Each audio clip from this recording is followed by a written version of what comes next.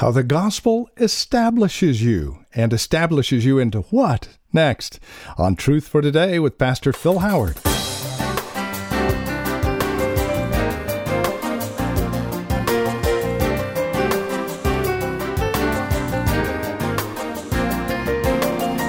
Hi there, and welcome to today's broadcast of Truth for Today. As we begin today's broadcast, we begin the wind down of our wonderful journey through Romans. It's our last look at Romans. Today and tomorrow we'll be in chapter 16, looking at verses 17 through 27. And then Wednesday we have a marvelous in-studio edition of Truth for Today you won't want to miss. It's all straight ahead on today's broadcast. We're looking at the gospel and the fact that it establishes us. From Valley Bible Church in Hercules, our teacher and pastor Phil Howard with today's program. Now to him who is able to establish you by my gospel. And I want to deal with an overview of where we've been in the book, highlighted, but answer this question. What is there about the gospel that establishes people? What establishes them? And I think being in pastoral ministry, there's sometimes as many unsettled people in the church as out of it. Some people that you never get the sense they're established. They've got deep roots, or we used to sing a song, I shall not be moved. You've got this feeling nothing makes them waver. And it's quite interesting what Paul says here. He's convinced that the gospel he has preached and explained in Romans will establish you for every season of life, death, loss of goods, loss of relationships. No matter what, the gospel will establish you. And I believe, it's my belief and understanding that Romans is the exposition of what the gospel is. 1 Corinthians 15 gives us three facts about the gospel. Christ died for our sins, was buried, rose again, and then he was seen of many witnesses. And some, I think, and as I've seen it, have grown up with that formula. That's the gospel. No, that's in a capsule. He calls it the gospel, but unless you unpack it, unless you, what are the implications of it? And Romans just unleashes it. I often think of some formulas for being saved. They're kind of like the combination to the safety deposit box, but they're not the treasure. We're not saved by formulas. We're saved by a person. And there's certain facts that are revealed to us that lead us to a person, but unless you can know the facts and never get the person.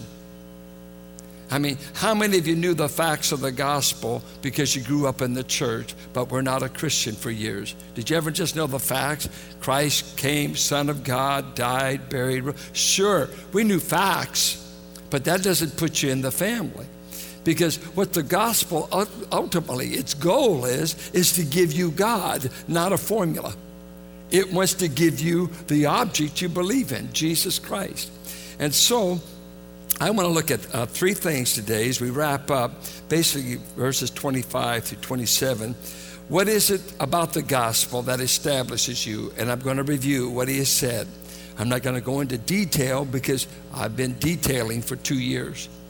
And then I'm going to try to just address the issue, what was mysterious about the gospel? He said it was a mystery. What was mysterious about it? And finally, the maybe most obvious answer, who in the world is the gospel for? Is it for angels? Is it for demons? Or is it for self-righteous people? Who did he intend it for? Let's just take the journey, okay? What is it about the gospel that establishes people?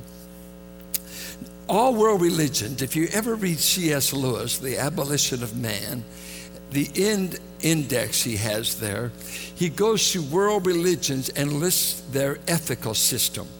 And you'll be amazed that apart from the Ten Commandments in Judaism, you'll have ethical systems in many cultures that say, don't kill, don't commit adultery, don't steal. Ethics abound in world religion. The ought to's, how we ought to behave. But what sets Christianity apart is not its ethics, it's how to be right with God.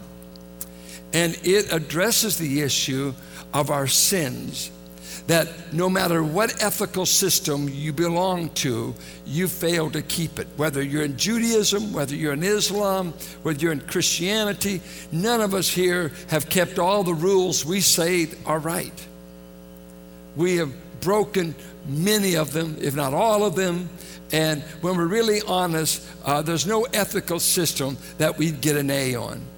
And James says if you offend in one part, you're guilty of all. So God's got us. We're guilty.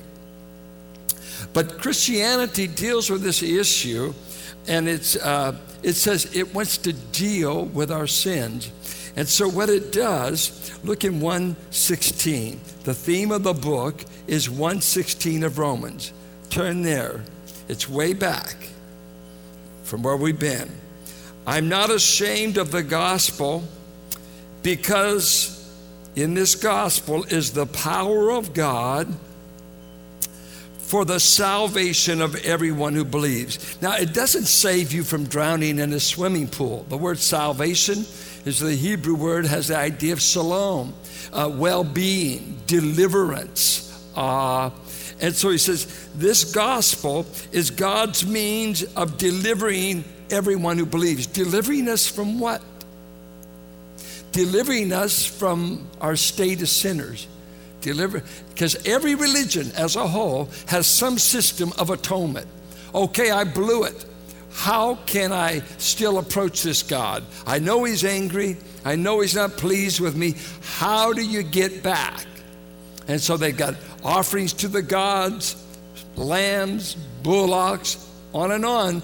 And so he says, in the gospel is God's power that brings us salvation, deliverance from our sins, and it's offered to everyone who believes, and it started with the Jew first.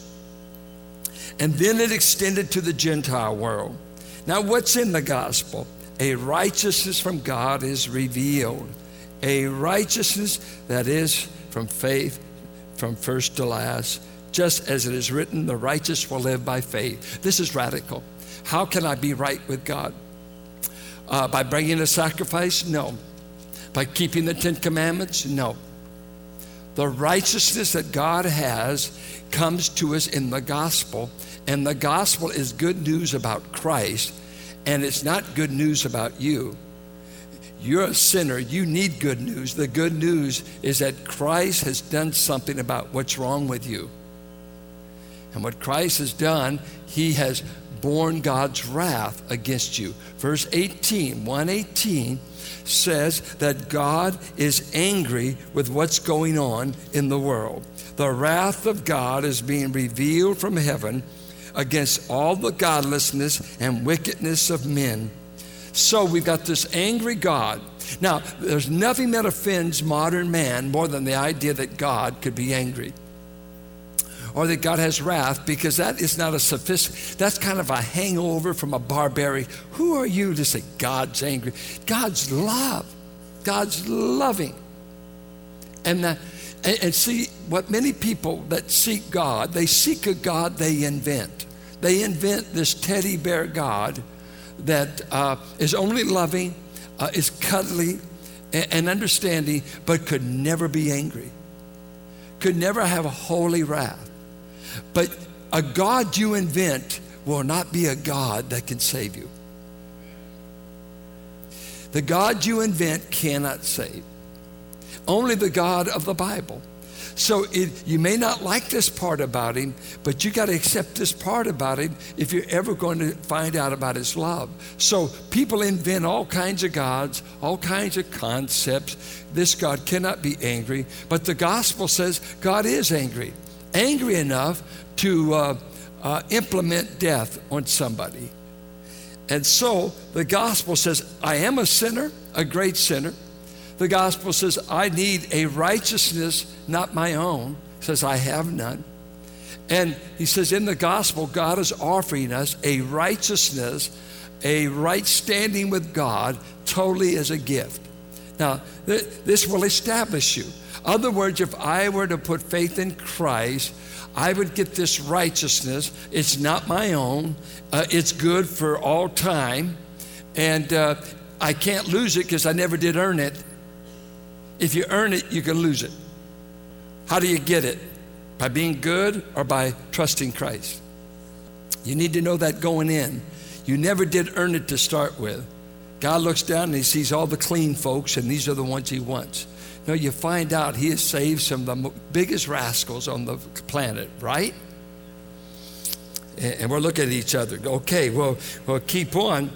And so in this gospel, he goes on to say that God was willing in chapter 3 to sacrifice his son to satisfy his own wrath against us. That he does this great deal of indicting all of our sins. And then he comes to chapter 3, and verse 21, he said, there's a righteousness from God that does not come by law keeping.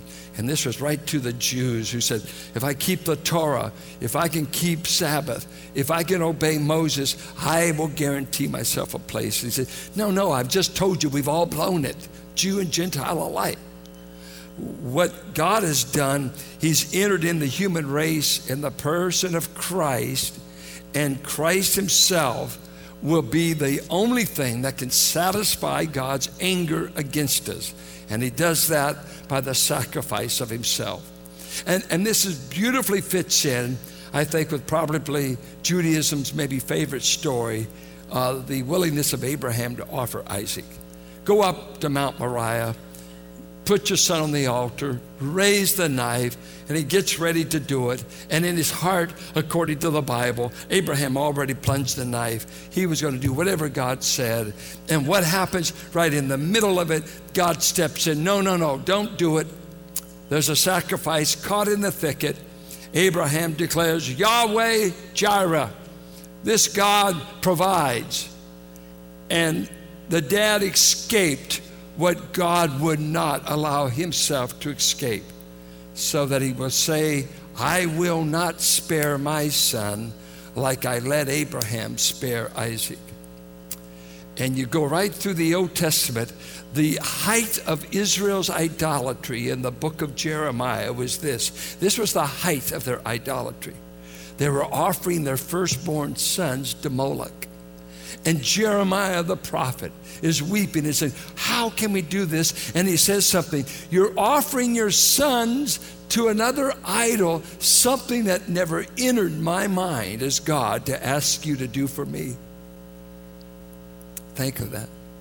God never has asked for any of you to give up your firstborn son to be saved. But it's exactly what God did.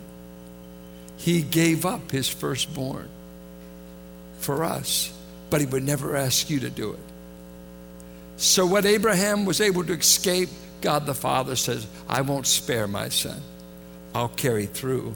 So the gospel says the price has been paid by one greater than myself, one that went beyond any love I could ever show.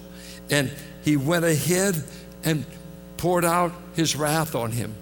Well, as it goes along, it says the gift is received solely by faith in chapter 4.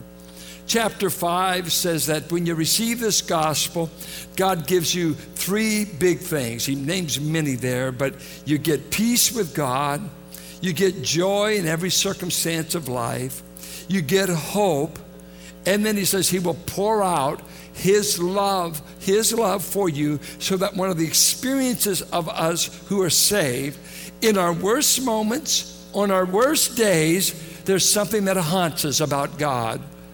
We can feel loved in the midst of our greatest failings. Because he said he has gushed the love of God abroad in our heart, Romans 5:5. And as we shared, this is not your love for God. This is God's love for you. That is the amazing thing. Do you think you love God very much? How can it be that people cool off about God? Why is they get cranky? They don't want to pray. They don't want to read the Bible. And some days, you know, the only way you're going to be victorious is just stay in bed. I mean, you're cranky as soon as you open your eyes. She hasn't done anything yet. That one woman, she went down to the lobby and they said, did you wake up cranky yet? She said, no, I let him sleep in. You know, some of you you're just cranky by personality. You're down. And there's some days you got to be honest. You're not loving God or your neighbor. No. We're all like yo-yos, up and down, up and down. But what is assuring about this salvation is God's love is not a thermometer, and it doesn't go up and down. He said, I'm going to gush my love abroad in your heart so that on your worst day, and of all things, this is what's really hard on you, in the midst of your own sin, sometimes I'll overwhelm you and remind you, I love you still. This comes with our salvation. God never wants you to get over the fact He's chosen to love you deeply in Christ. It's here all the time, in spite of whether you gave in the offering or not today. If some of you want to make up for it, we'll meet you in the back here. In spite of what your week was like, in spite of how you treated husband, wife, kids, cats, dog. No, the love of God is a part of our salvation, and that may not mean much to you, but people who have never been loved, people who have been abused much of their life, people who have been slaves, people who have been sex slaves, people who have been this and that, to all of a sudden find out the gospel says you're loved. Not for what you did for God, not for your good works. You're loved because God loves. The whole explanation for God loving you is in Himself, and we just scratch and crawl to find, we got to find one reason why God loves me more than that person. And that's what the religionist can do. Well, there's a reason God chose me. Well, I want to say He was desperate. He didn't need you. There's no merit in any of us. You're no more worthy of what you're getting from God than the man who has never been touched by God's love. What is it? What is it? You got to go back to God. God, it's in you to love me? How could you find? Surely I did something you liked. And He says, no, it's in myself. And I've gushed it abroad in your heart because I never want you to forget how deeply I love you and that I accept you in the gospel. The gospel gives you acceptance with God, not your behavior. You're trusting Christ. He goes on in chapter 5 that says in the gospel, you're forever represented now by Christ. As Adam represented me, I'm now represented by Christ. Everything in heaven that concerns my future and my sins is represented by Jesus Christ. I don't get to represent myself. And God has appointed Christ as my representative. Chapter 6 says, I've been forever united to Christ, and that's why I no longer practice sin. I'm in union with someone that's always there. Sin remains in me, but it no longer reigns over me. So it no longer reigns over me. Remains in me. It's what's scary. I heard a message this week on David and Bathsheba. And what was scary about the message, that the first point the preacher made, he says, one thing you want to know about the story of David and Bathsheba, the first thing you got to admit is the seeds of this kind of sin is in the bosom of every one of us. If David, a man of God, who wrote the majority of hymns for the congregation of Israel, and a man after God's own heart, if he can do that kind of sin, so can you. The seeds are there. You're plenty capable. And the moment you say you're not, you're on your way to doing it. Because pride always precedes a fall. Pride precedes falling. Take heed lest you also fall. And that's what he says in Israel's failing. And he tells the Corinthian church, don't get all pompous against Israel's failure in the wilderness, because the same thing's happening among you. Let them warn us. And so you find out we're united with Christ. And in that union, he says in chapter 7, we're free from legal obligation. The Christian life is not keeping rules. It's enjoying Christ. It is not keeping rules. If you think that's what Christianity is we've got this list every day we consult, 18 things I have to do today. No. I wake up each day, I get to enjoy God. All obligations have been met. Have you ever paid off a note? Have you ever paid off a debt? What's really bad if it was a friend or a family member, but there is a liberty when you make that final payment. All right, I'm free. We can have a relationship now, not because I owe you money. That's what. Usually if you can, don't borrow money from people you like to continue the relationship with. That's why it's easier to deal with a banker you don't like anyway. Because, family, you're stuck with them. But it's real good, the interest they give you is real good. But it's wonderful to have a relationship with someone you feel all obligations have been met. And when you meet with God, when you want to pray, do you come in there, hi God, I know the debt's out. I've been meaning to pay you. I want to get better. Instead, he says, come boldly. He says, Lord, I'm so glad the debt's paid. I'm your son. Hello. He says, come boldly. Come boldly. No shame. Don't come groveling. That would be an insult to the cross for you to grovel into the presence of God. I come boldly because I come on the basis of a new and living way, the blood of Christ that opened up the curtains of heaven. I've got access. I'm a son, not a debtor. And you must know that. You're not a debtor, you're a son. And so you come with boldness. And we all are aware of why did we need Christ? Because everything was all right? Why no? Just cash in on it. Cash in on it. I had a friend of mine one time tell me, he said, boy, don't you find sometime when you come to prayer, you just feel so unworthy and this and that.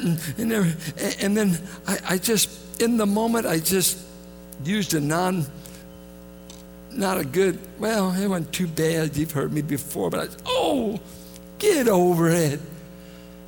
Get in there and claim everything he died for. Well, you ought to get on your knees. You ought to put an empty cross somewhere. And when the devil's accusing you, just say, hey, devil, there's where my sins are. Go talk to him. I'm free. Are you? This is why it establishes you. Because what really bothers people is, as a Christian, how much goofing up you can do. Do you know Christians that lie sometimes? Absolutely. Do you know Christians that got bad breath? Yeah.